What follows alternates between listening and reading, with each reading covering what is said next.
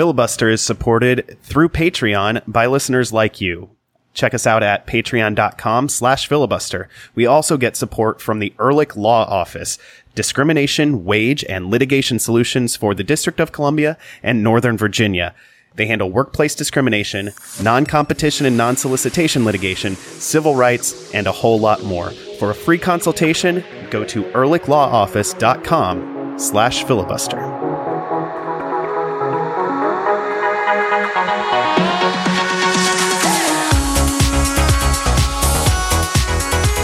This is very much a DC is crazy small story. Yesterday, we're recording this on Tuesday night. On Monday evening, afternoon, still daylight, I'm walking home with my wife and our kids. I'm pushing the double stroller, and we come onto our street, and I see these two guys down the alley kind of looking around, looking up at the artist studio on one side and kind of looking in a yard on the other side. And I'm like, what's going on there? And I just kind of keep an eye on them. And there's a kid with them too, like looks vaguely middle school age, maybe slightly younger. So is Ben Olsen. We get closer and I'm like, that is Ben Olsen. That's literally Ben Olsen. And I say, kids, let's go say hi to Ben Olsen. And he, it turns out, had been locked out of his studio because he rents space at a pretty great artist colony in my neighborhood.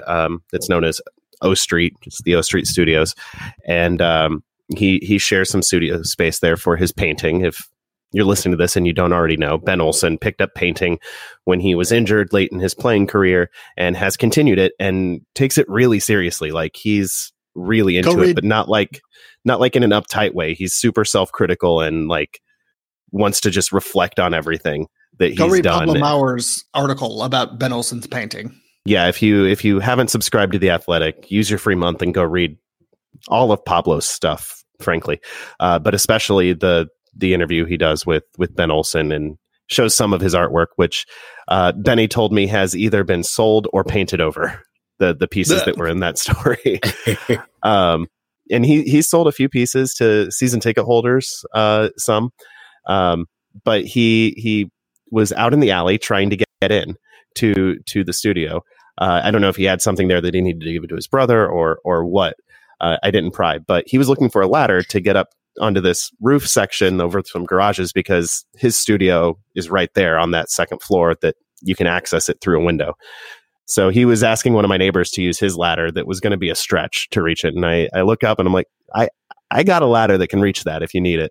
And he's like, can we? That would be great. And so we walk over to my house. He talks to my kids for a little while, compliments my 5-year-old daughter on her artwork because unprompted, she said, hey, can I show you a picture of my kindergarten class I'm starting next week?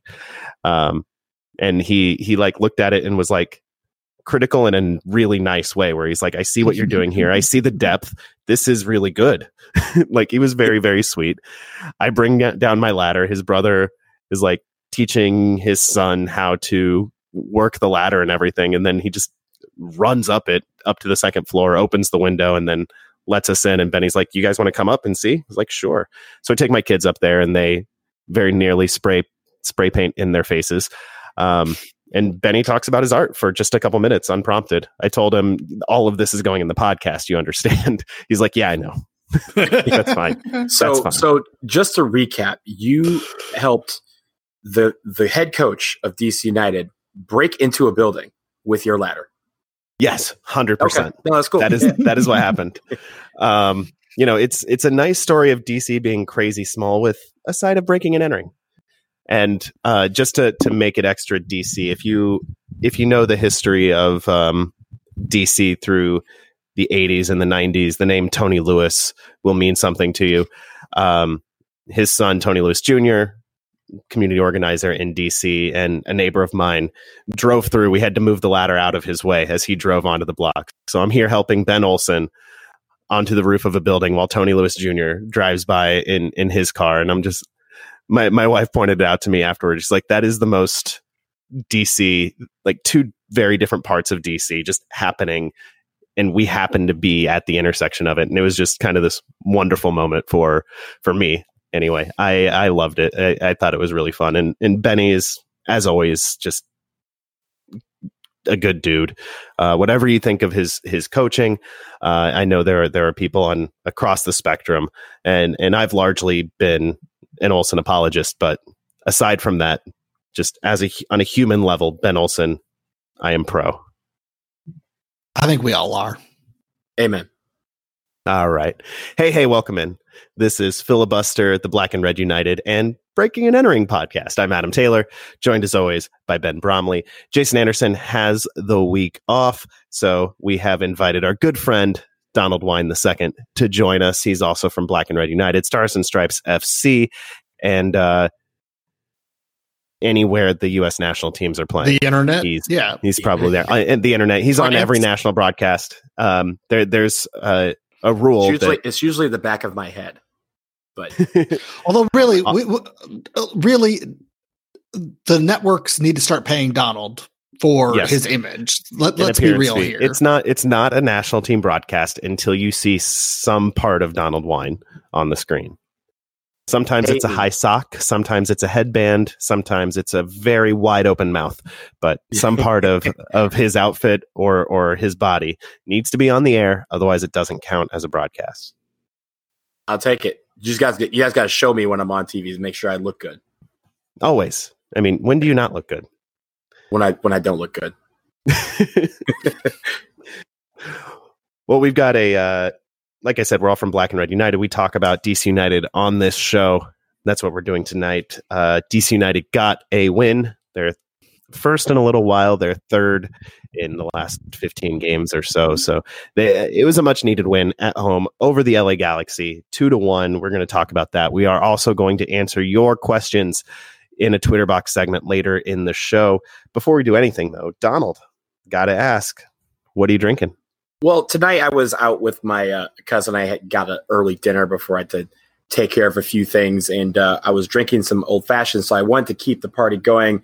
I realized I don't have all the ingredients for an old fashioned, so instead I pivoted and I went with a apple brandy, Fruition apple brandy, which is from Gulch Distillers in Helena, Montana, and it's very, very good.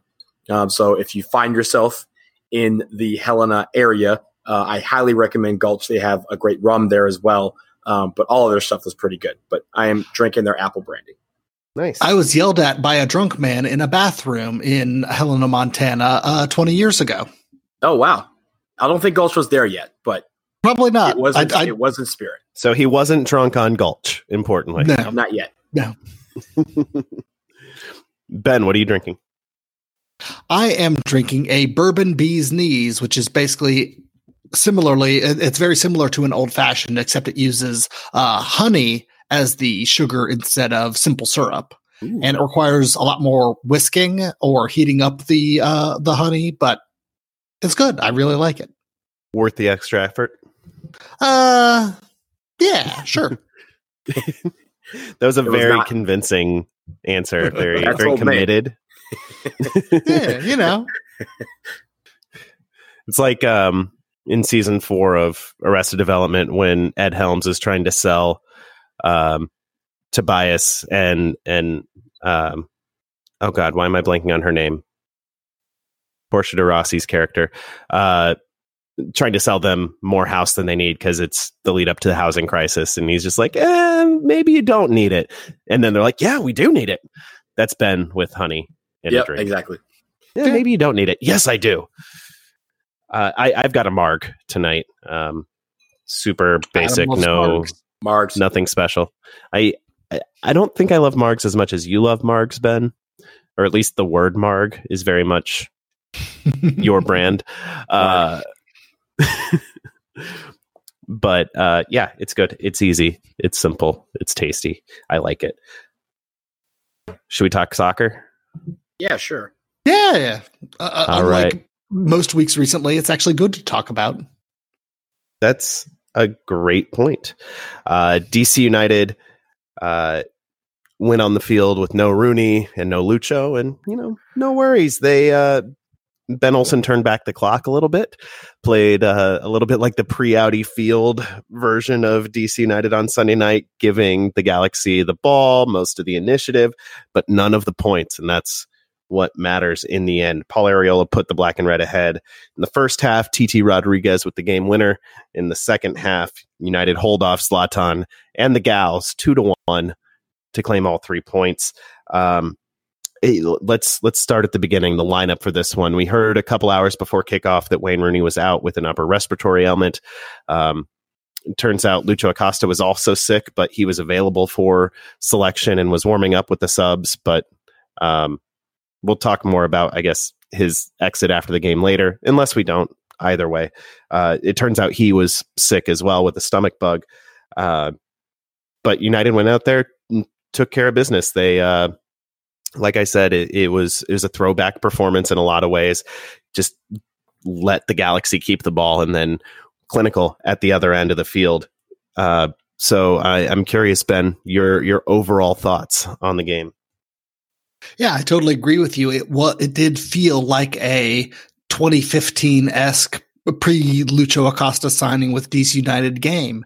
DC United left all of the possession to the Galaxy for the most part and broke on the counter, and overall it worked. They relied on the defense to be good. They relied on Bill Hamid to be good.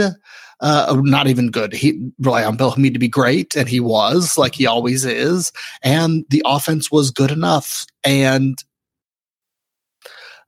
it just worked. So you don't always want to pull that out of your tool bag, but when you need to, Ben Olsen teams have always proven that they have this at the ready. So when you need it, when the 3-back isn't really working, it's good to know that you can still pull this one out. Yeah, I was happy to see Benny move away from the 3-back. We talked about in previous weeks. I was probably more willing to give it more time than other people, but after last week, I'd had enough, and thankfully, so had Ben Olsen. Donald, what caught your eye about the performance? So there's a lot. Entering the game, like you said, we learned right before the game there's no Rooney. Acosta's on the bench. They didn't use any subs whatsoever in this game. And if you had told me that Zlatan Ibrahimovic would get off 15 shots, which is the most in MLS history for any one player in one game, and that we would win 2-1, and he did not score that one goal, I probably would have bet you everything I owned, and I would be without everything I own. That is kind of what you take away from this. You had some players who didn't have particularly great games, but they fought through it. I thought I want to single out Jalen Robson. I thought he had a tremendous game. He was great. He was really, really good. And Quincy Amarikwa, there was times where he was in on corner kicks. If you guys notice, he was the one charged with guarding Zlatan Ibrahimovic, and he was doing it with his head. He literally would put his head on Zlatan's body so that he trolled Zlatan so good. Yeah, but it was smart in a way, because if you think about it, sure. Zlatan is a strong player. He's physical. He is very quick, and you want to make sure that you put a body on him without using your hands. And what better way to do that than just putting your head on his back or on his shoulder? And if he moves, he can't go past you without running through your head, and it would be a foul. So I thought that was brilliant strategy on him, and the fact that he did the crying thing to Alvarez. He's definitely the amazing. He might be the celebrity of the game. He might be the man. Say. He might not be the man of the match. I think that was Bill, but he was definitely the MVP. He's the meme lord of the match. Yes. Yeah. Can we make that a thing? Meme lord of the match. I don't know how online he actually is, though. He is the most online. He did have a great comment. Yeah, he actually replied to, I think it was Tom Bogert from MLSsoccer.com who tweeted, was at least the first one I saw to tweet the video of Amarikwa crying at Alvarez, and Quincy's response was just perfect, just all lowercase, no emotion or anything. He's like, I was just really sad.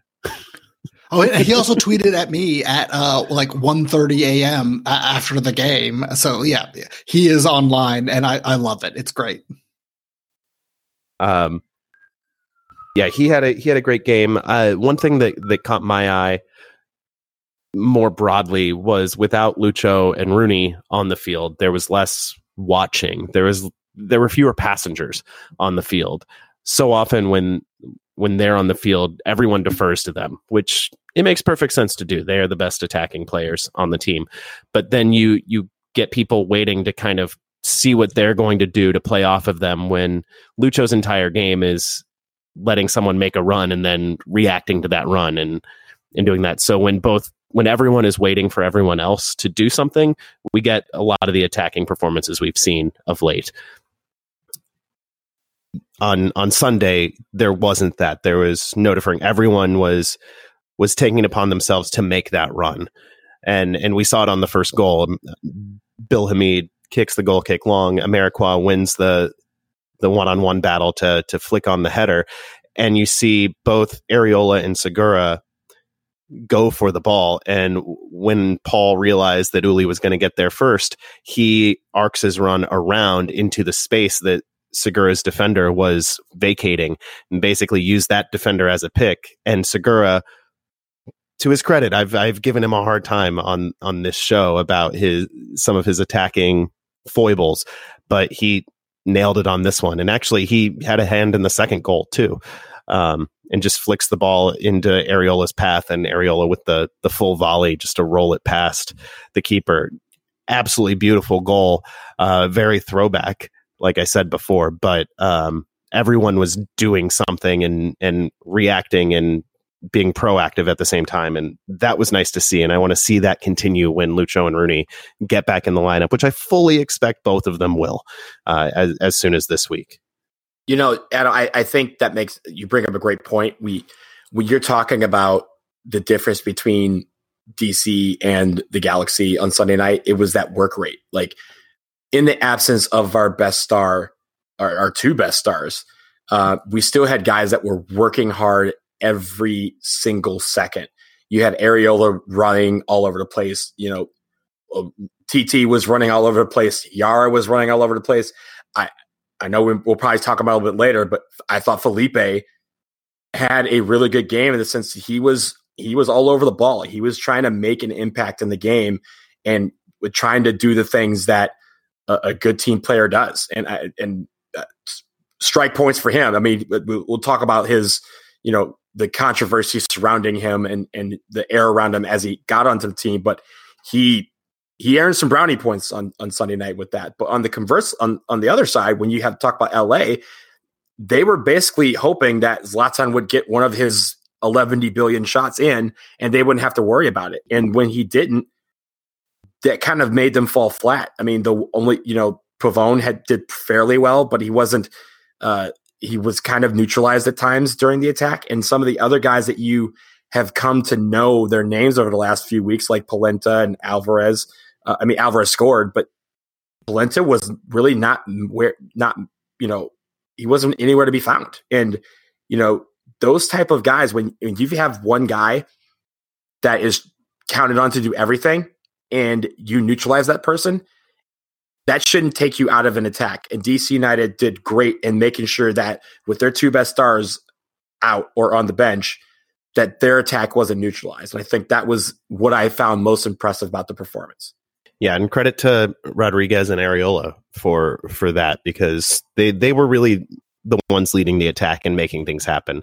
And maybe everyone can take the lesson and United can use the wings a little more to build the attack so that we're not just doing it from deep positions with Rooney and or Acosta dropping deep to facilitate that. The other thing we had was Quincy Amarikwa staying high and in the box, which is something maybe Ola Kamara or Quincy Amarikwa can do in the lineup, whether that's with Wayne Rooney or if he subs out or whatever.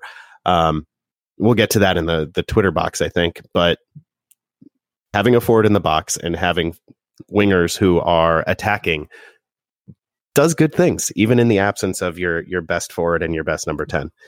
It's almost like playing the 4-back system that this team was designed for is a good thing.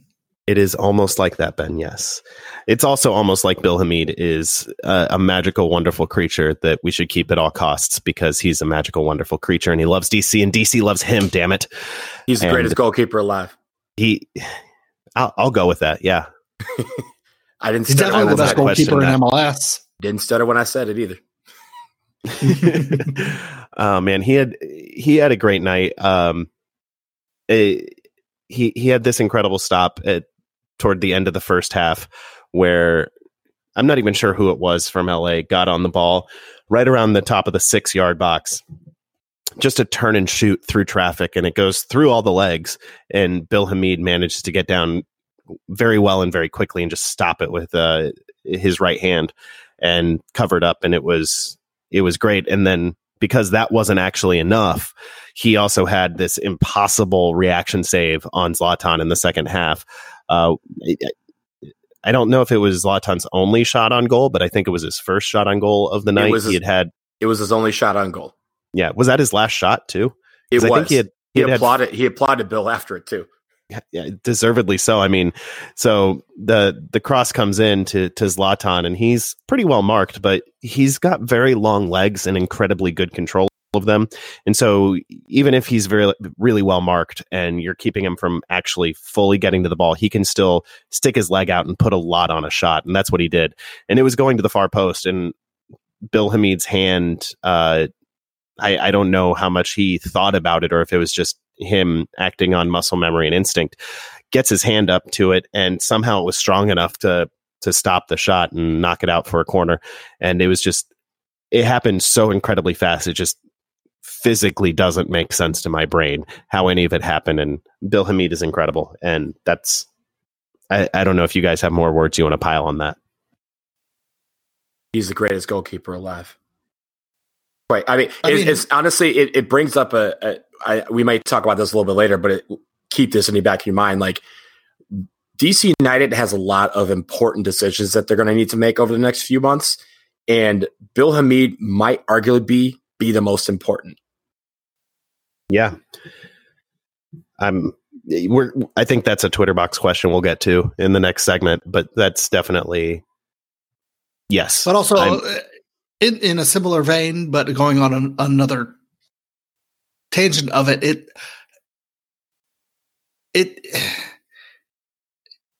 he needs to be called into the U.S. men's national team, and he's just right about his about how good he is compared to the other U.S. men's national team goalkeepers. And if Greg Berhalter doesn't want to call him in just because of what he said, Greg Berhalter is doing a bad job of coaching the U.S. men's national team. Yeah, I'm not going to question Zach Steffen's inclusion or even his number one slot, but everyone below him there too. He should be there. Is not better than Bill Hamid. It's not a question in my mind. Bill Hamid is a better goalkeeper, even taking into account Berhalter's religious fervor for goalkeepers who can play the ball at their feet. Bill Hamid is better at that than people give him credit for by far. And he's been working on that this year. You could tell he doesn't always do goal kicks that are just, shot to the, other penalty box.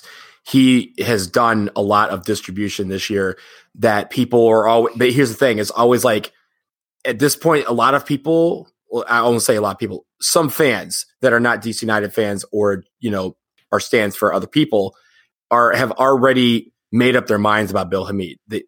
Because of the state of the men's national team, I feel like everybody, their main goal in life is to be the snarkiest men's national team fan you can possibly be. And that includes having these hot takes about Bill Hamid that include that he can't play out of the back, that he's not a good shot stopper, and that he's not one of the best goalkeepers in America, when the truth of the matter is the dude can play his ass off. He can play out of the back like anybody else that we have on our field. And he might be, if not the best goalkeeper we have, one of them. And he should be treated as such and respected as such. He's definitely top 3 at the very least. I think top 2. And you can make every case for him to be the best. Mm-hmm. Absolutely. Donald mentioned earlier, changing subjects here, because we could go on for an hour at least about the many ways in which Bill Hamid has been mistreated by the U.S. national team and U.S. national team fans. Changing gears, though, Donald mentioned it earlier. Ben Olsen used no subs in this game. He said afterward that basically the organization and the unity and the effort was so good. He wanted to take no risks in messing that up. And fatigue didn't seem to be an issue. They were in a low block anyway. And that can be tiring if you do it week after week, but he held off his subs. It worked out on this occasion. It's going full Olsen in a way, because he famously waits longer than most people would like to use his subs. This time he just didn't use them at all.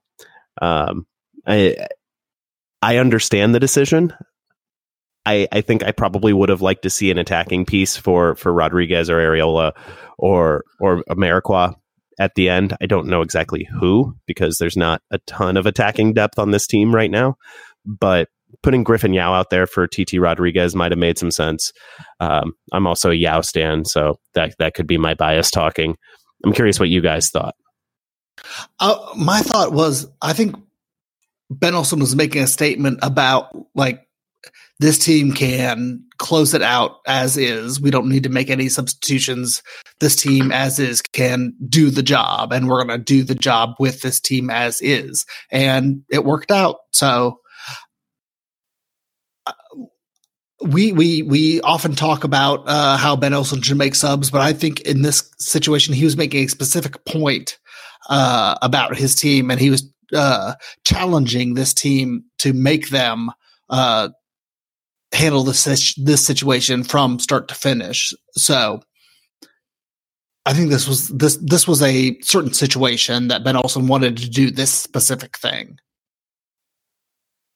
Yeah, I think the only thing that I might have done, there might have been two ways you can go about this. One, bring on Pines because he's a tall body, and in the last he's been so minutes, bad. He nearly did come on there at the end. You come on the end because they have a lot of corner kicks, and they're trying to send the ball into a 6'5" Zlatan Ibrahimovic.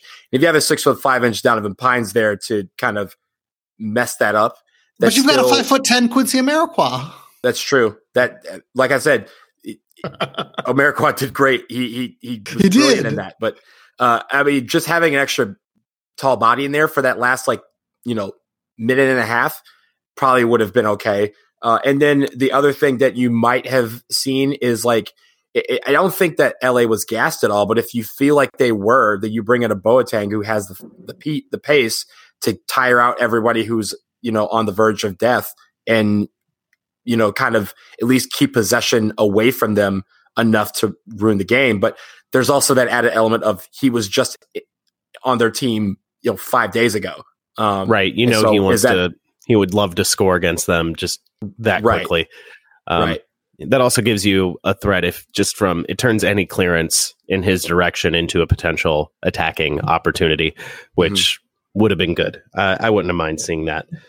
The last thing about this game, Donald, again, you previewed it earlier. Felipe Martins, you know him, you love to hate him if you're a DC United fan, and now he's on our team.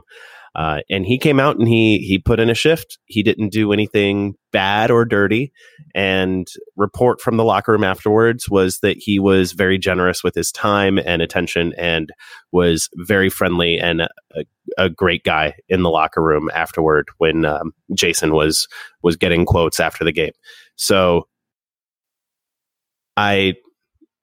this is breaking my brain a little bit. I'm not going to lie, because I don't like that he's on DC United, but he did contribute to this win in a week when DC United had essentially nobody else to play his position.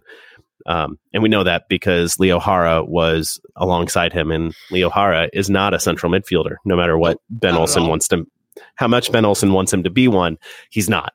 And we saw that a couple of times over the last 2 games, but Felipe went out there, did a job. He took the free kicks for DC United. Some of them were fine. Some of them were less fine.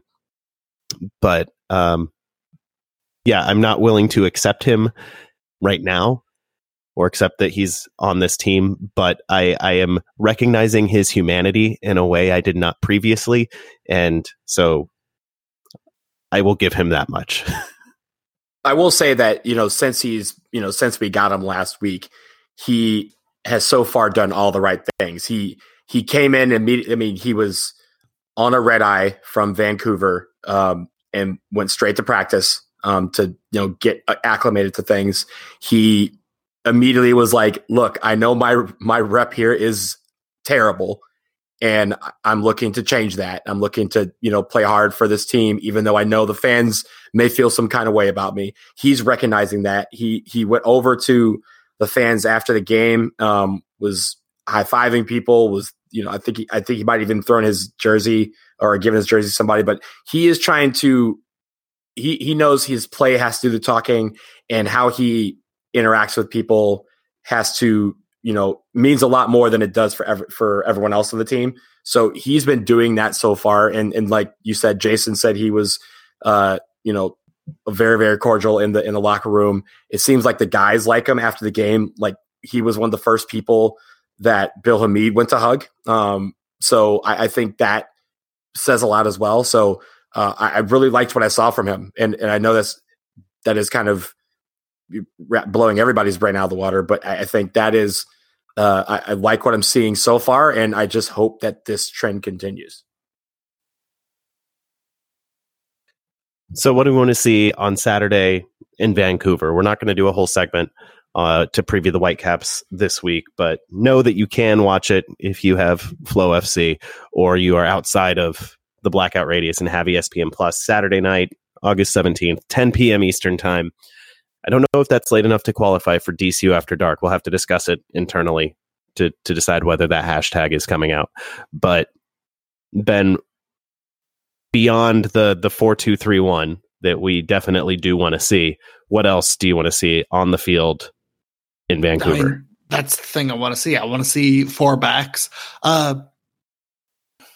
have Ola Kamara, who will presumably be available for selection. We have Rooney coming back, hopefully. He was reportedly in training today, so he fully participating. So that's good. It sounds like he's probably over his ailment. Lucho will be back potentially. Yeah, with the 4-2-3-1, there's going to be somebody who's not going to get a starting role.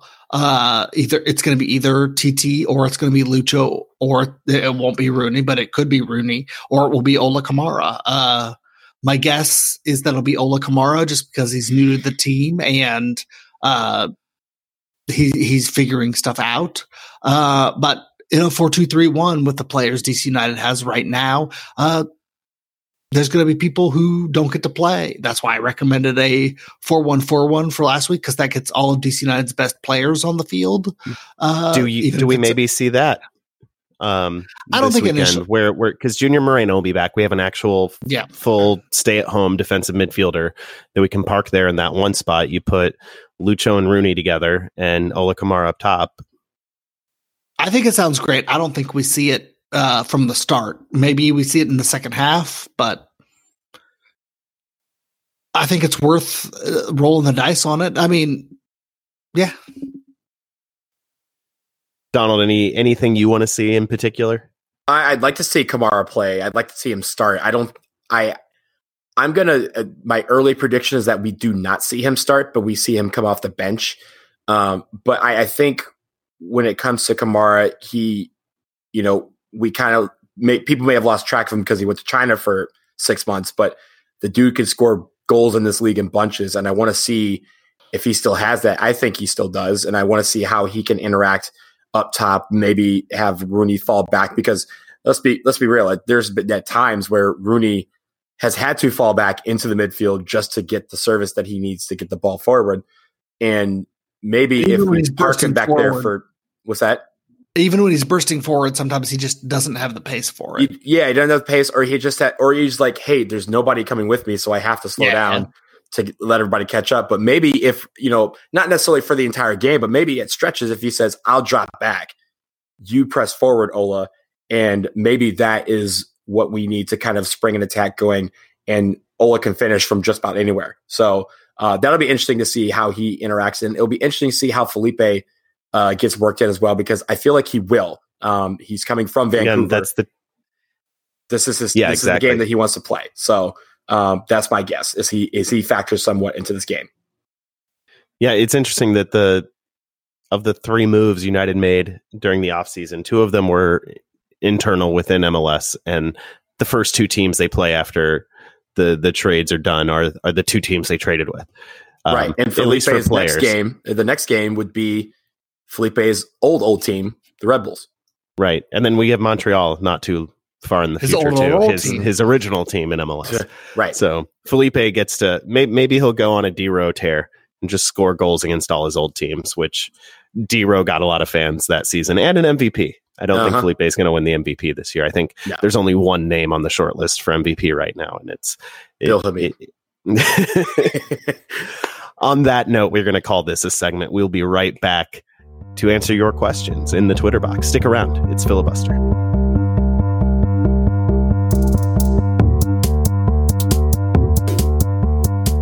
Hey, Ben, you wouldn't say this is a hostile work environment, would you? You can tell me. Depends. I mean, well, I should ask you. I mean, are goats hostile? I think goats are hostile. I think that they are secretly trying to take over the world. But if this were a hostile work environment, or if I were trying to steal your wages or do something else nefarious I'm really not. But in a workplace environment, you know who to call, right? Because you live in the District of Columbia or Northern Virginia. I do. It's the Ehrlich Law Office. It is the Ehrlich Law Office. They offer discrimination, wage, and litigation solutions in Northern Virginia and the District of Columbia, which means I can totally create a hostile work environment for Jason. Except, no, they wouldn't want me to say that. That would be bad. I do not want to create a hostile work environment for anyone. But Jason couldn't call them nonetheless because he lives in Maryland. Sorry, Jason. I'll fight my way through this. All right. They handle workplace discrimination, wage theft, non-compete clauses, and non-solicitation litigation. They handle civil rights and government takings and disability and education law. They handle a lot of things. And if you are interested in a free consultation, head to ehrlichlawoffice.com/filibuster.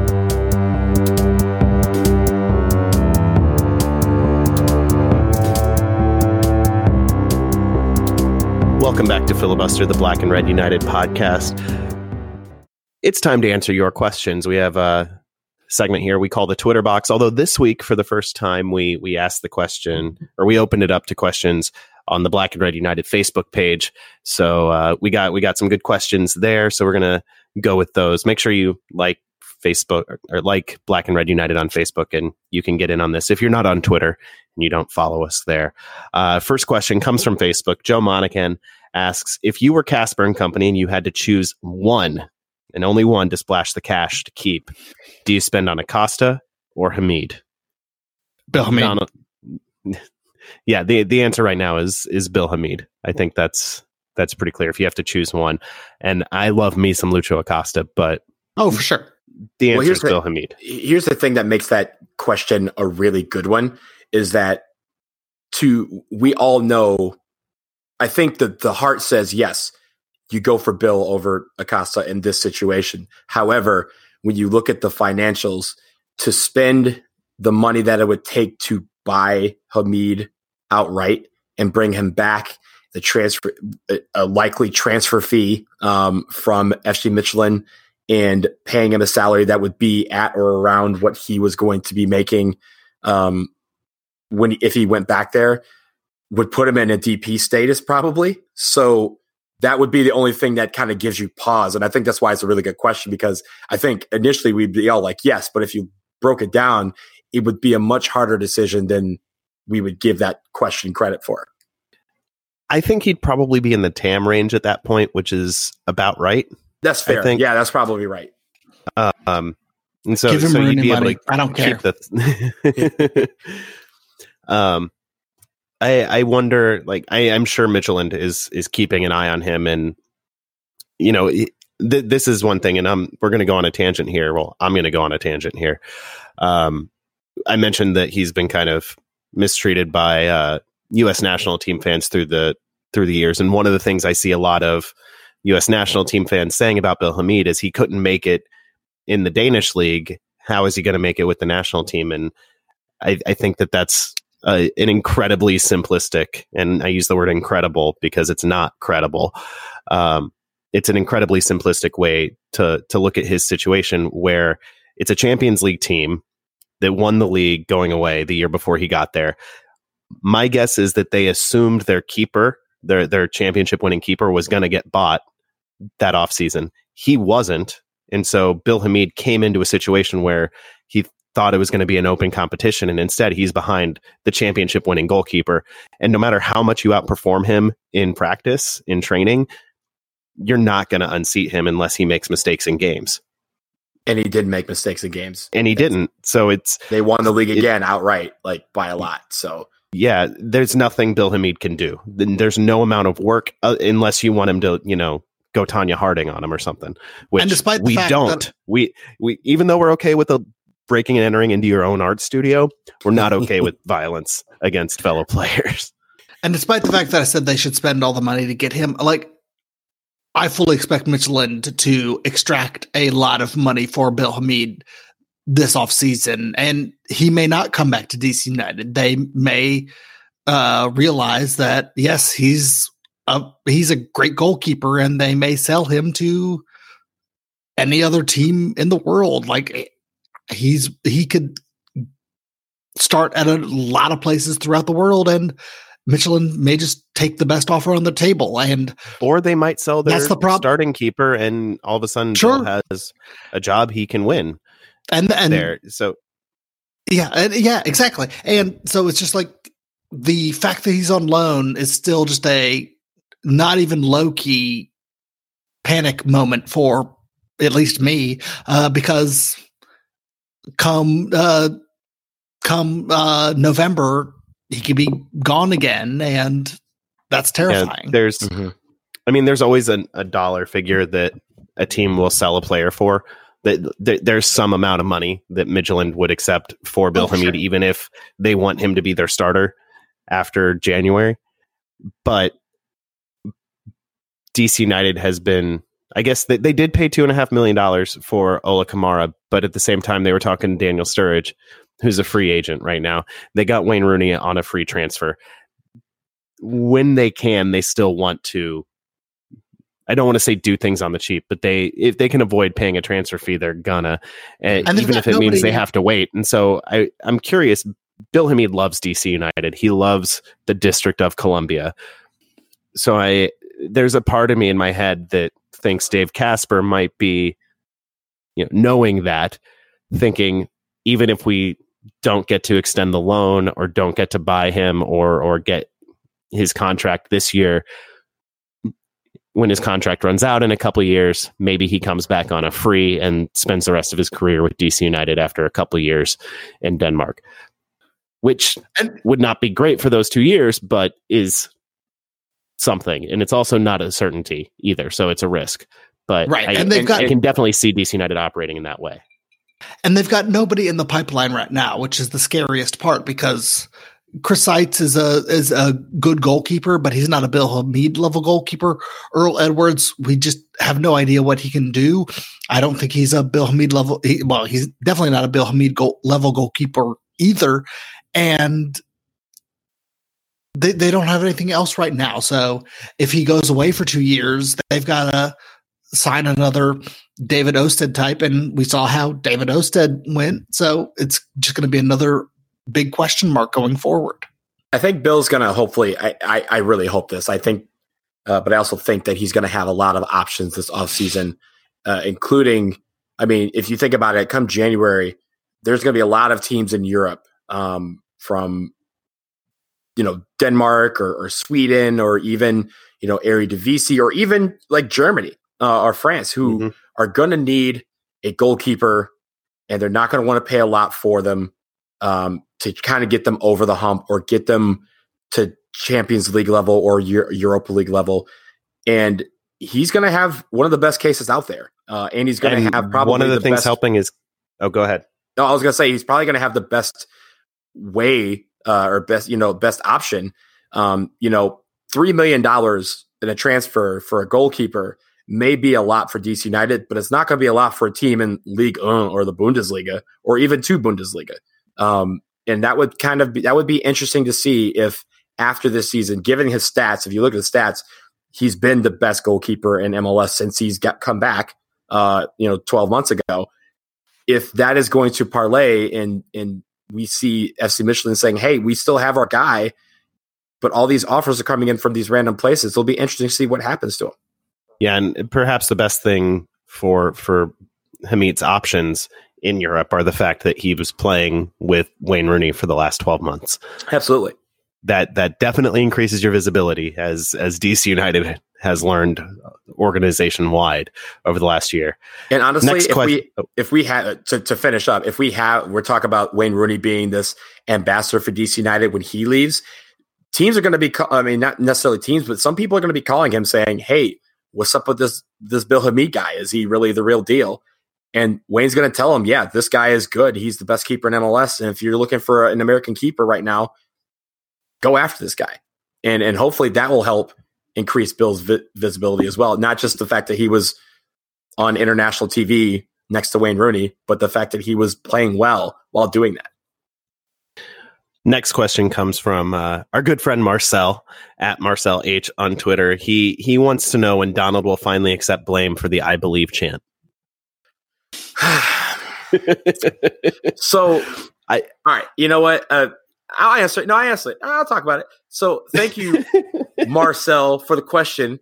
Marcel, for those of you out there, is on vacation right now, and I'm very jealous of him. But he still took time to ask this question. I did not do it. I did not. Don't blame me. I don't know. When I turned on the TV for the World Cup 5 years ago, it was your face and your voice I heard starting the "I believe" chant on that ESPN commercial. So that, commercials be like, they be filming at a slant, and so you can't really tell it's me. You kind of, it looks like me, but it's not really me because they're like shooting from an angle. It's not. Are you saying it wasn't you? Yeah, it's not my fault. I didn't do it. Serious history. That chant started, I think, in like Kansas City or something, or it started at the Naval Academy for a football game. Correct. A cheerleader started it, and then it got picked up wherever sailors happened to go. One of them went to Kansas City, and it became a staple of sporting.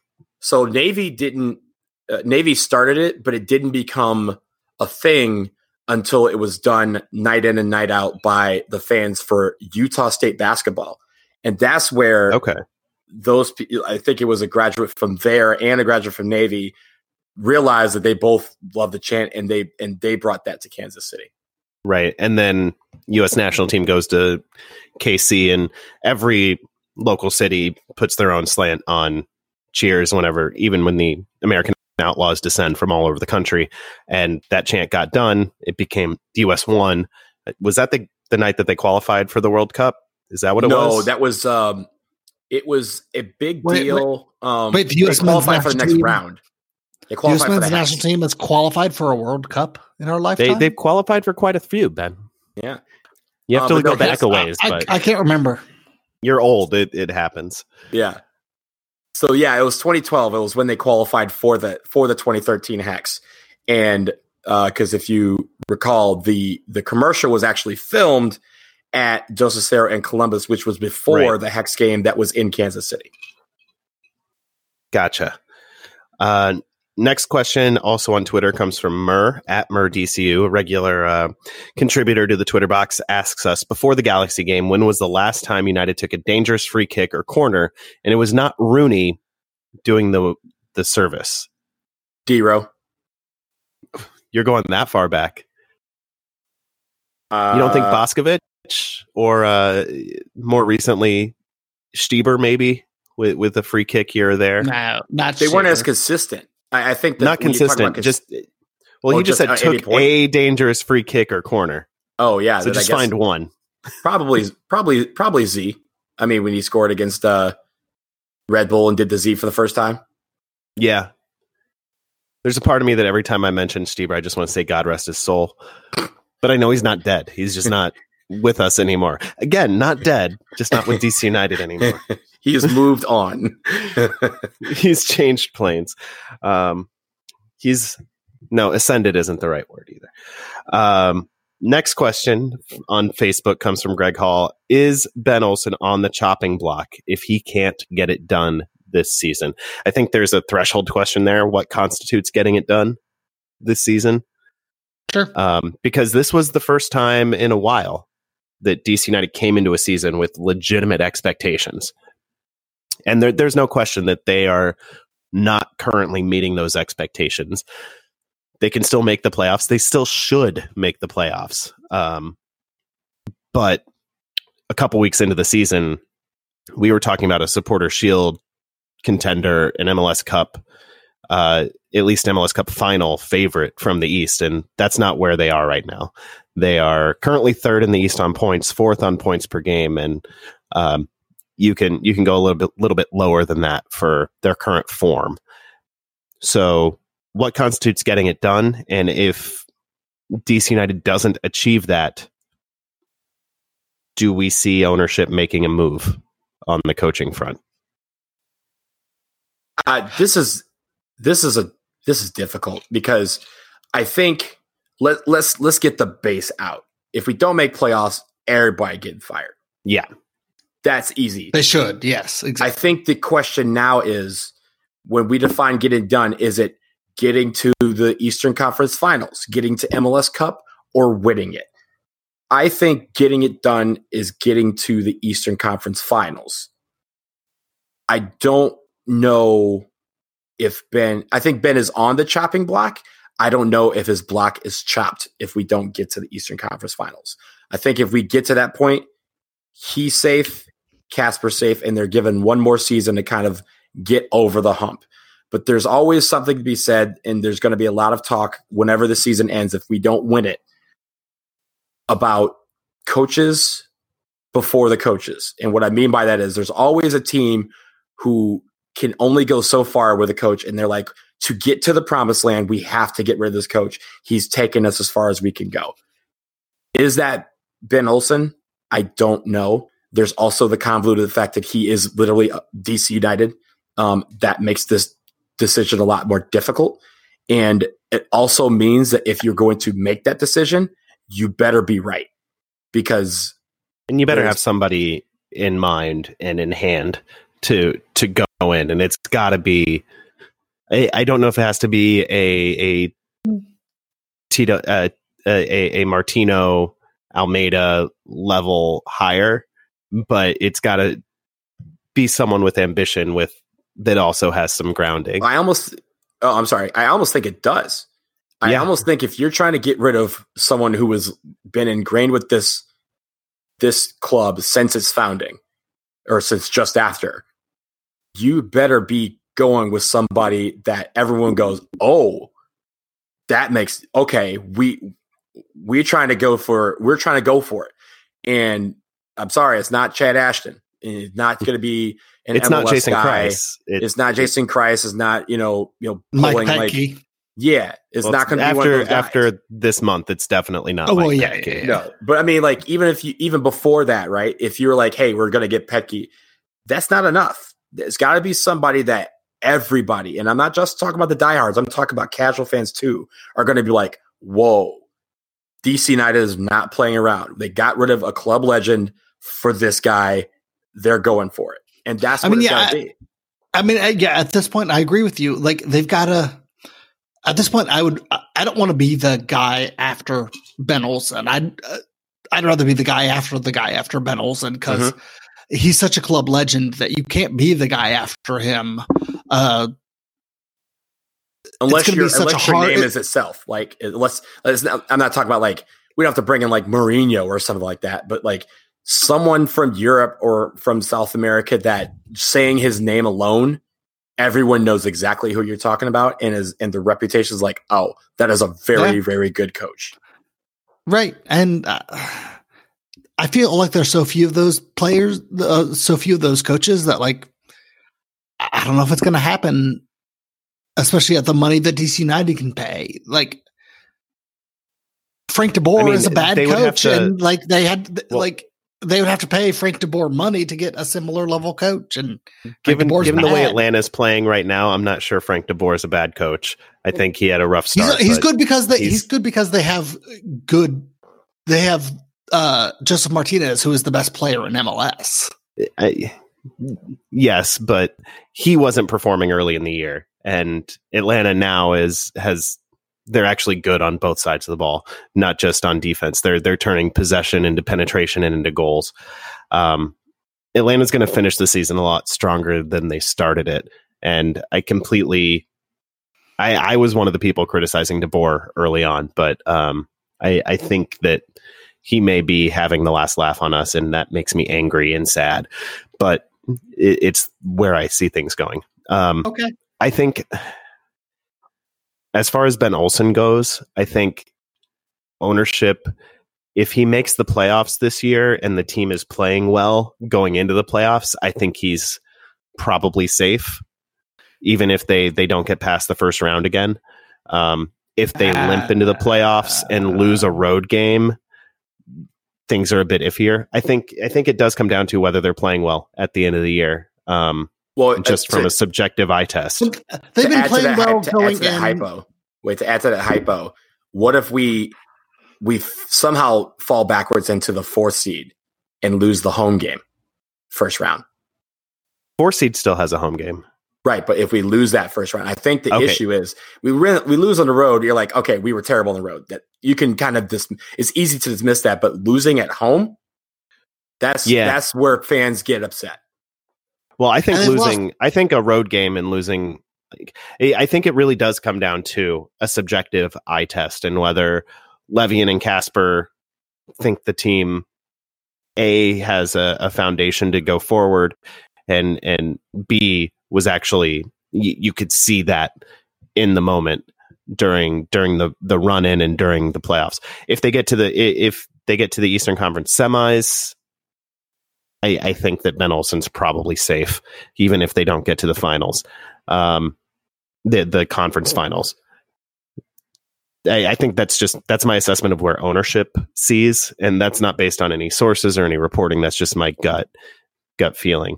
I'm completely sympathetic with wanting more, especially as you see Martino, DeBoer, Almeida type hires in MLS. But Ben Olsen, it's his job to lose, and it's the added element of the playoff format being different this year, with it being single elimination. That that means if it's like Sunday, right? Like you wake up on Sunday morning and Rooney's sick and Acosta's not feeling well, and we're missing 2 guys because they got hurt the week before. That can change everything in this tournament, in the playoffs thing. And I think that's kind of because the thing is, everyone's going into it with a new sense of, if you're not there playing that one game, everything can fall apart for you, and there's no second leg to make it up.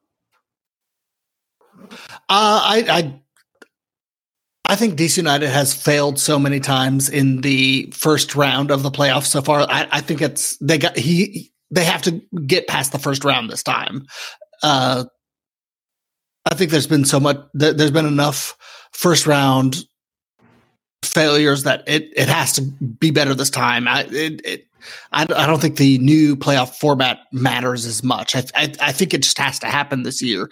It has to take a step forward with Rooney in his last games. It has to take a step forward. Combining those things, I think in the borderline case where they make the playoffs or they get to the second round and then crash out, especially if they haven't been playing that well, I think a lot of it does depend on who they might have in mind and who they might have lined up as a replacement. Just because, I mean, a coach in the hand is worth 2 in the market, or however that saying goes. So I think it's weird. It's hard to get a read on the organization just because they are very quiet. And I think I also think that whatever happens at the end of the year, Ben Olsen and Dave Casper will probably share the same fate. They will both be back or they will both be gone. And I hope, as a fan who's invested in the short term as well as the long term, hopefully they do very well. We win MLS Cup and they're both back and win a lot more. That's the best case scenario, right? For sure. So next question comes from Brendan Cartwright, longtime reader of the site and listener at Brendonica on Twitter. He asks us, what's your best lineup for getting Kamara, Rooney, Acosta, and Areola all into the attack? Not just on the field, but into the attack. Yeah, I think it's a 4-1-4-1. I think that it gives them the best attack where Kamara is at the striker. Rooney and Acosta are in the midfield with Moreno behind them, and then Areola and Rodriguez are wide. I think that's the best way to get all of them in the attack. And yeah, who knows if it's the best for Birnbaum and Briant to defend against everybody, and it won't allow us to have Knaus or Durkin or any of them in there beyond whoever DC United chooses to be their defensive midfielder. Yeah, that gets them on the. You got a lot of pros and cons when you get all of them into the attack, and that's what Ben Olsen's got to figure out. Right. I think there's also the option if you want to do a true kind of 3-5-2 where you have Rooney and Kamara up top with Acosta underneath. That gives you the second defensive midfielder. You put Areola in a wingback spot, and you play on the front foot. You play in the front foot so that he can stay higher. What that means, Pines rather than Briant is next to him to cover for that space. That also means Hara is either in a center back spot or a defensive midfield spot or on the bench, which is probably not the best for the team because he does bring a lot. You're telling me all things I hate. I know, but I'm providing different options. Sure. It's not the 3-4-3 where there's only three guys really going forward. I mean, there are three guys, but when those three guys are Rooney, Kamara, and Acosta, and then you have Areola coming up on one side and either Mora or Rodriguez on the other, with Hara's passing out of the back and Knaus and more in the midfield. I start to see possible virtues. I don't know if it's my preferred lineup, but it's worth thinking about just as a thought experiment to my mind. Yeah, I think the issue with having all four out there, I think realistically the way that Ben has it with the 4-1-4-1 would be the best option. But in any option, you have to put somebody on the bench that you really want / need on the field. Yeah. You have to pick between Moreno and Knaus, or if you do the 3-5-2, you have to decide between TT and Mora, Yara and Areola. And the problem with it is I'm not quite sure who I'd want to sit. But I think if we're talking about a 4-1-4-1, it allows for our substitutions to keep in line with what our guys naturally play, if that makes sense. So I think that's probably why I'd trend towards there. And even if you have to make the decision of do you leave Moreno or Knaus on the bench, the other one can always be brought in and substitute along with, or maybe like a Segura or someone to back everybody up. Next question, also from Twitter, Scott Nilitz at Scott Nilitz on Twitter asks us at Filibuster DCU, who's the next homegrown in line to step up to the first team? In a perfect world, it would be Brian Congo, who has been real good for Loudoun when he's played and has played for the national team, the youth national team as well. But it sounds like he's likely going to Europe. He's fielding offers from abroad, and it sounds like he's likely to go. I think he's 17 at this point. Mm-hmm. But definitely a strong prospect who a best case scenario he signs and he's the next to sign. The other one is probably Moses Nyman, who's a 15-year-old who's absolutely tearing it up for the academy team and the boys national team and also on occasion for Loudoun County. The kid can dribble, he can pass, he knows when to make a run. and Jason and Ryan Kiefer can speak a lot more on both of those guys, but we don't have either of them on the show tonight. But my understanding is those are the two best guys going forward, for the two best prospects in the pipeline right now for DC United. And it looks like one of them might get away, and that's unfortunate, but you wish him the best and hope maybe he comes home someday and plays lights out for DC United. And maybe they get some training compensation someday. Yeah. I'd definitely go. From what I saw the game a couple weeks ago, Loudoun against Louisville. And I saw Moses Niamin come in and just absolutely immediately make an impact. And when you just said right now that he was 15, I did not know that until just now. That makes what I saw even more impressive. So he would be my bet. And as a midfielder, if he's able to, maybe play one more year and then be able to crack into that lineup, that would be great. I also have heard and saw some good things from at least throughout the year so far from Theodore Kudi-Pietro. He's making a lot of noise on the youth scene as well. And even though he kind of, I guess technically is no longer a part of the academy, I think he signed a contract with Loudoun. I think he would be one of those guys that could easily fit right in the next couple of years as well. Need more and kind of be the future of the team. Yeah.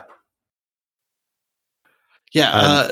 Snyman was born in 2003. That is terrifying. Exactly. It's absolutely terrifying. Let's see. Scrolling for a question here because I did not properly plan.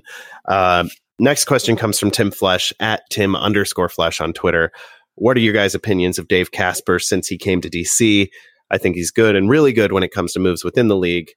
And also, could we see one more signing, or do you think the team will be fine for the rest of this season? So 2 questions there. Thoughts on Dave Kasper, and are there any free agents that DC United might sign? I think knocking the second one out first, I think it's unlikely that we'll see any free agents. It sounds like DC United's not high on signing Jose Torres for this year. He might be a candidate to sign over the winter and be a contributor next season, but his fitness isn't there yet. Similar issue for Daniel Sturridge, which it's weird to say that about a former goal scorer for Chelsea and Liverpool. He's a free agent right now. He's fielding offers from a lot of teams, but apparently talks with DC United broke down last week. He's not likely to be coming in, and health and wages, it sounds like, are both potential issues there. So I think unless there's another big injury against Vancouver and the team has to make an emergency signing right away and finds a free agent to fill that spot, I don't think anybody's coming. I will defer to you guys and let you guys answer first on the Dave Kasper question. That was very smart to do that because I would have done the same thing. I was trying to somehow avoid this question. It's hard. I can jump in if you want, or you can go if you want. I'm trying to formulate my thoughts on this. It's weird. Go ahead. I think Dave Kasper has been great. He's done with what he's had to deal with, and I think he's done a great job of it. He's been able to sign Paul Arriola, Russell Quinones, Wayne Rooney. I think he has been great at adapting to whatever ownership group has been in charge of the team at any time that he's been there, and he has made the best at what he's been given. So I think Dave Kasper's done a really great job, and especially with the contracts and the salary cap management. I don't see any problem with Dave Kasper. Like you can quibble about signings, but I feel like a lot of that is on other people. So I think, given what he's been able to do with allocation money and signings and fitting everything in, he's been great. Yeah, I feel like So he's had some hits, he's had some misses.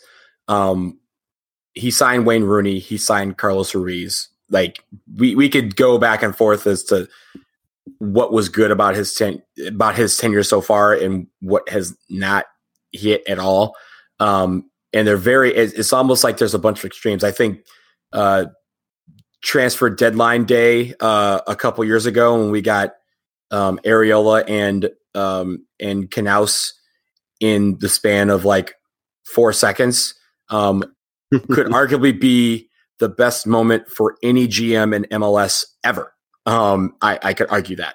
But there have been some very big misses and some gambles. And I think one of the things as a general manager that he has not quite learned yet, and I mean, he's been in this position now, 12 years, is that sometimes even when your owner or ownership group is not trying to give you the cash, you fight for the team that you need to put on the field. In other words, you have a job to do. Your job is to help the coach and the coaching staff by getting the best players that they need to get the job done. And if someone is standing in your way to prevent that job from being done, you fight for your job. And I think some points he has not done that. He has said, oh, it's something we can't do. We don't have the money. And has not said, hey, look, you wanted me to do this. Here is the best way we can do this. And it may require you to dig in your wallet a little bit further. And I think there's times where he could have been more assertive in getting the players that they needed at the time to get us out of either bad situations or, in the case of some of our really good years like 2014 or 15, get us over the hump and get us to MLS Cup, which is what the end goal is. So I think it's up and down. I won't say he's been terrific. I'll say he's been good, but at times he has shown that he just needs to be a little bit more assertive in what he's doing. And I get that there's a lot of, stuff that he just actually absolutely couldn't do. Like he's probably not fitness or no fitness. I don't think they have the money to pay Daniel Sturridge what he wants. If Gareth Bale is sitting on the bench at Real Madrid, he's not going to be able to pay him. No matter how much he wants him. So I get that. But there's definitely times where you say, hey, look, this guy only costs $1 million. Let's go get him. Because if you want this team to compete for a championship, this is the best player for the system. And this is the guy we need. And fight for that. I think there's some validity to that. I remember in 2013, I said that he hadn't shown that he could work without the training wheels represented by Kevin Payne, and he should probably be replaced. And he went out after I wrote that and orchestrated 2014, where they went worst to first in the East. And, I ate some crow for that. And he's been mostly really good in the GM spot since then. I wonder whether, as MLS not only continues to improve, but seems to accelerate its improvement in the quality of play and the quality of players and the quality of roster and the depth of roster that comes in, whether Casper can build year to year to make a championship contending team and keep the team there, because so often we see fits and starts where we have 2014 and then we fall back in 2015. We have 2018 and then we fall back this year. And I wonder whether, and obviously there are circumstances at play there, but when you're the GM, your job is to overcome those circumstances to an extent and build the team with the right depth and the right makeup that can stay there. And it's a hard job. And I'm not saying it's an easy job, but I don't have anybody in mind, which is the death of whatever argument I'm trying to make. But I wonder whether there's someone whether Dave has the vision and the foresight to be able to look 2 years out ahead and see where not just DC United, he wants DC United to be, but where the rest of the league will be, and to be able to push those ambitions higher and higher and higher, no matter who the owners are or what kind of resources he's given. Because he proved to be really successful in a very constrained environment in those last years at RFK. but now we're in a different paradigm, and he's done well, and I want to see him continue to doing well. I'm just want to see the team progress noticeably year after year, and we haven't necessarily seen that. We've seen them plateau and then jump and plateau and jump, and I want to see a steadier improvement. Yeah, and I think with we heard about, you know, what I call the recession, the last like few years RFK, where there were very lean years, and we kept hearing, hey, we're not going to spend any money now. We're going to wait until we get in the stadium and we get our money. We got into the stadium. We got Wayne Rooney, and we brought Bill back, and they were like, that's enough. And this year they didn't resign Assad. I know there's a lot of stuff behind that, but when people hear for years, we're going to wait to open the checkbook, but when we get into the new stadium, trust me, we're going to open up the checkbook. And you get to the new stadium and they're not really doing that. I mean, we did. Yeah, that's the point that people get frustrated. And I got to say, Dave Casper should have said, let's do this. Let's just try it for a year. If we crash and burn, I'll take the heat. But otherwise, we're hosting MLS Cup if we get these 4 players. Yeah, at this point, the Assad situation is much more frustrating to me. Not so much because we didn't sign him at all, which is as much on Assad as it is on the team, if not more so on Assad. But the reason they didn't want to go through with the deal with Vélez Sarsfield is because it would burn a DP slot, and we needed to keep the powder dry to use that, and they didn't sign any DPs. Mm-hmm. Ola Kamara might use one in the future, but Wayne Rooney's gone, and so that's fine. But he's a TAM player right now, not a DP. And if Yamil Assad is a DP on this team, they're a better team than they are. He's not going to solve all the problems, but there's more depth. He provides a pressing option that we didn't have. He provides continuity from last year. It's at the margins, he makes the team better in a lot of ways. And he wanted to be here. I think he wanted to be here. There's not a lot of players that want to play for DC United over his last few years, and we let one of them go and not bring him back. And that's what's frustrating. Yeah, knowing that they wanted to, they didn't let him go because of MLS roster construction stuff, and then they didn't use the opportunity cost of letting Yamil Assad go. There was no upside to it, and the reason you let him go is because you want to use that upside, and they didn't. And that's the part that's frustrating to me. And that, you know, I understand wanting to keep your powder dry, but just like if you're in anything else, if you're giving something up, you need to. It needs to not just be speculative. The potential benefits, you got to have a plan in mind and a path to make it work. And I don't know that was the case this time. Moving on, kind of staying on the roster construction front. Question from Christopher Emil Johnson on Facebook asks us, okay, assuming that Rooney, Acosta, Ariel, and Hamid are all gone next year, which position is a priority, and who do you have in mind? Obviously, we have Kamara to replace Rooney, but after that, my first response is they're all priorities at that point. If you lose Hamid, goalkeeper has to be a priority. If you lose Areola, the wing has to be a priority. If you lose Acosta, maybe you don't have to have another number 10. Like a number 10 is not a requirement to play in the modern game, as we saw this weekend.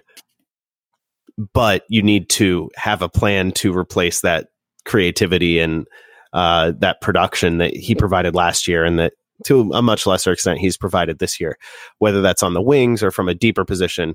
But you have to completely retool, and that creates many priorities. I have nobody specific in mind because I don't know what that world looks like at this point. So Donald, did Adam leave us with anything else? I have no response. That was perfect. That's what you call great hosting, guys. Just keep it going. Keep the show moving. Don't let anybody else talk. That is what they teach you in hosting school. Yeah. No, for me, Bill Hamid is the most, the thing you have to replace, the player you have to replace the most, because like we said, they don't have anybody in the wings for Bill Hamid. Like, Chris Seitz is a good player. Earl Edwards is a good player, but neither of them are Bill Hamid players at any level. And we saw last year that when you replace Bill Hamid with David Osted, it's not the same. It just doesn't work. So I think Bill Hamid has to be the top of the priority list if you can't get Bill Hamid back. Yeah, I agree. Like I hinted earlier in the show, his decision around him is the most important, maybe the most important that they do this offseason, because for not to diminish Rooney, Acosta, or Areola, but there are guys in the world that we can go get that can somewhat replace them. I don't know who that is for Bill Hamid that we could bring him in. Everyone goes, whew, we got that covered. Yeah. We're cool. Everyone else, we can get somebody that at least people can be at ease that we are covered, but not Bill. And I think that is the real hurt. That's the thing right there, is there's not a lot of goalkeepers out there that can bring in that flair. And really, we're talking about, we've been spoiled in the fact that for, the last 10 years minus, 6 months, we've had the best goalkeeper in MLS, and we haven't had to worry about it because the kid loved DC and he wanted to be here and he's from here and he represented. And if he's gone, we don't have anybody that brings all of that and the fact that he would be walking and be the best goalkeeper. That would be the most important thing to do. And I'm not sure how maybe we could go to an accounting office somewhere and unearth the next Troy Perkins. It worked once. Didn't. No. I mean, no, Troy Perkins was goalkeeper of the year in his first stint in DC. I know that. So it worked once. Bringing him back didn't work. Trading the farm to Philadelphia to get him back didn't work. Anyway, next question. Yeah, you're proving my point. Next question from Kilo, whose handle is, I'm not going to read. I'm sorry. Actually, Ben already swore on this, so we might already have the explicit tag. I'm editing it. I'm editing that out. So. All right, so I won't.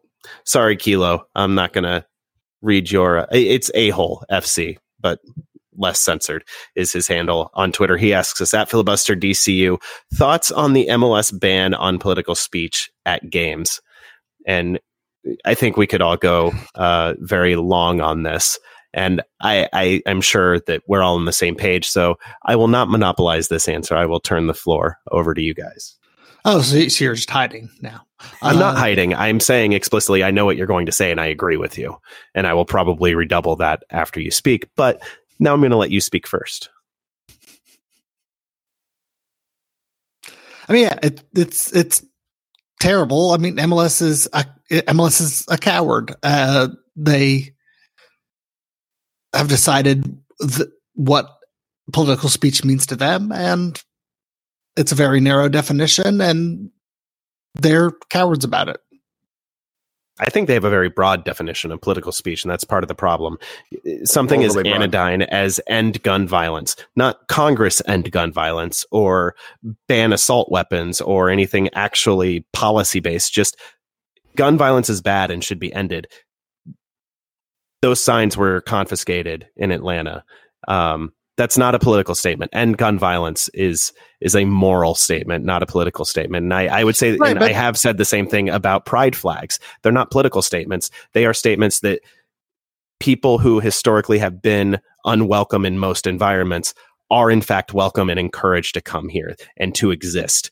And that's a moral statement. And gun violence being bad is a moral statement. MLS's definition is overbroad, and that's a part of the problem. But just the way they view soccer as a politics-free zone is incredibly myopic and wrong-headed and historically just inaccurate. Sports have always been political. They will always be political. And trying to save people from opinions inside a stadium is just so dumb to my mind. And soccer above all of those sports, like any other sport. I mean, yes, you're right.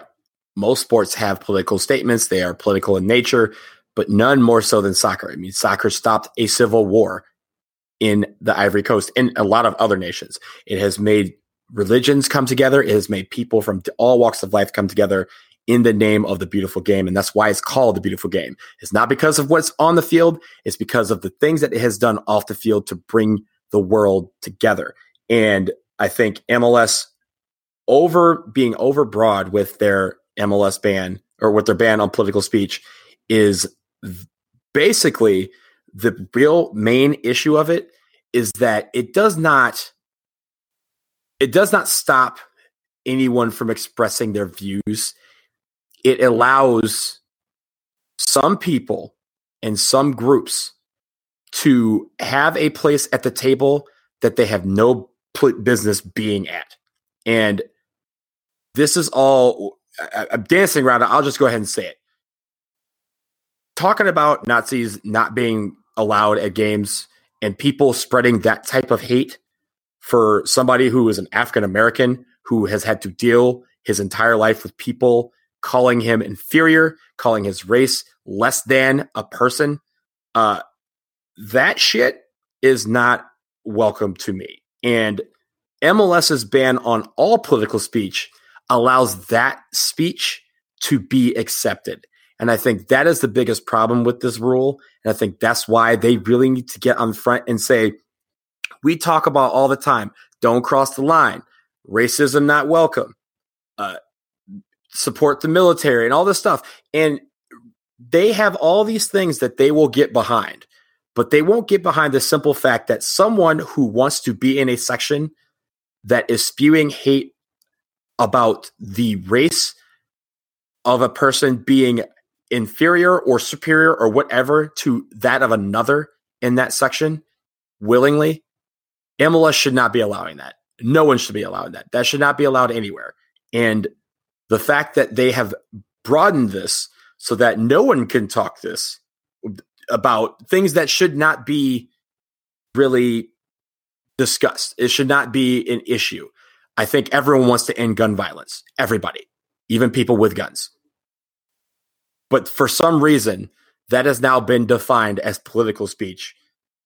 And now we can't say that at games, but a Nazi group can literally walk into Audi Field earlier this year with the away section and be welcomed. That doesn't sit right with me. And that's why this is bad. And that's why this needs to change.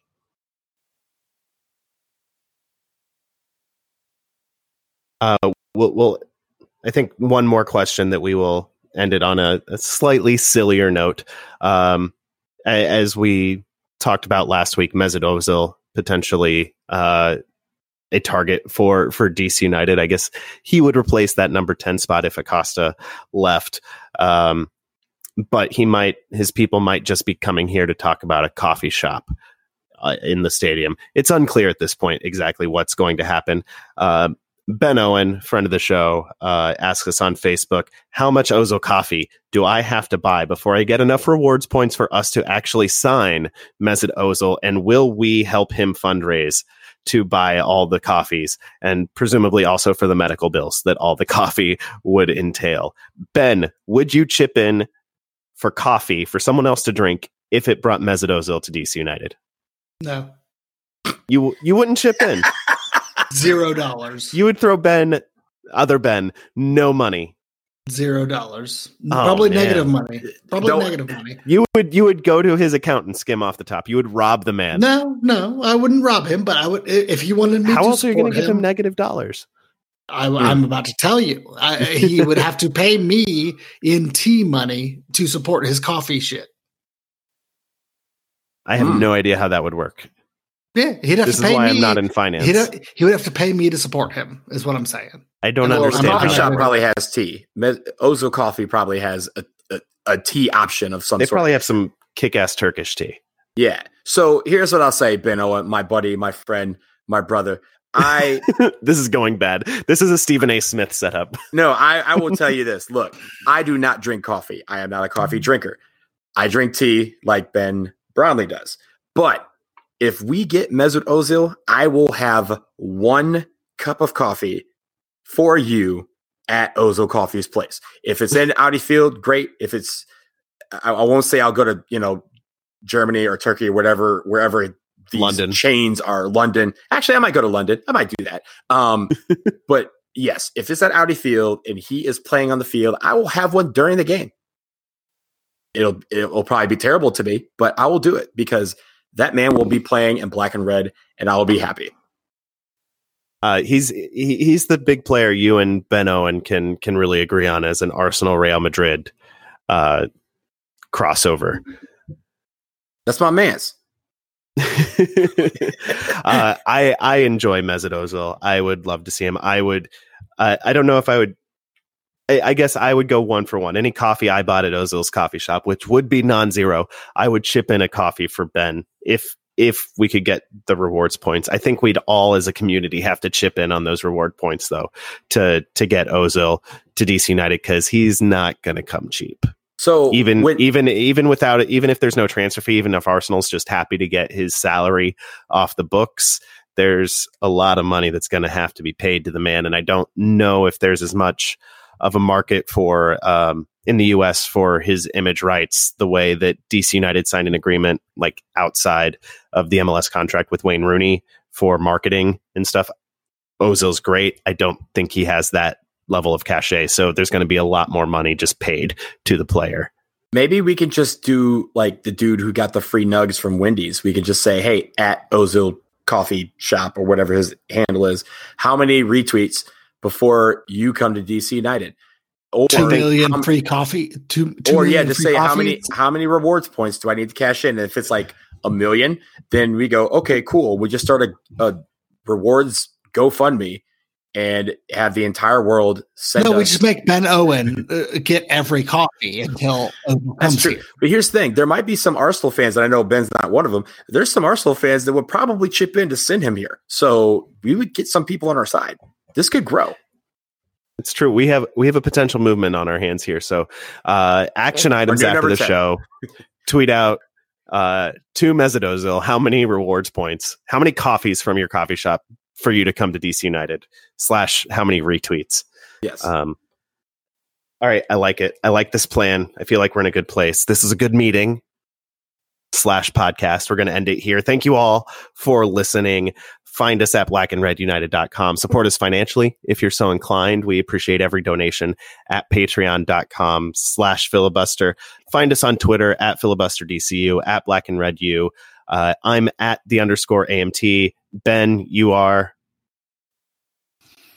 at BRU Bromley. Way to be on your toes. Jason is at Chest Rockwell 14. Donald, you are at Blazing DW. And you can also find Donald at Stars and Stripes FC, where he is the co-manager. Anywhere else we should look for you on the internet? American Outlaws and just in real life. Yes. Find him at whatever your local American Outlaws bar is. He's probably there at this very second. All in time and space is really just one thing. I have a time turner. He is, in fact, Hermione Granger. Send your emails to filibusterpodcast@gmail.com. Subscribe, rate, review, download, whatever else at the podcatcher of your choice. We are everywhere out there. If you are on a podcatcher and we are not on it, let us know and we will see what we can do to rectify that situation. Mostly, though, please tell a friend about the show whenever you are gathering around the old laptop to watch the game on Saturday on Flow FC or ESPN Plus. Just tell a friend about the show. We'd really appreciate that. That's the best way to get the word out. For Donald and Ben, I'm Adam, and we'll talk to you again real soon. Say goodbye, Donald. Goodbye, Donald.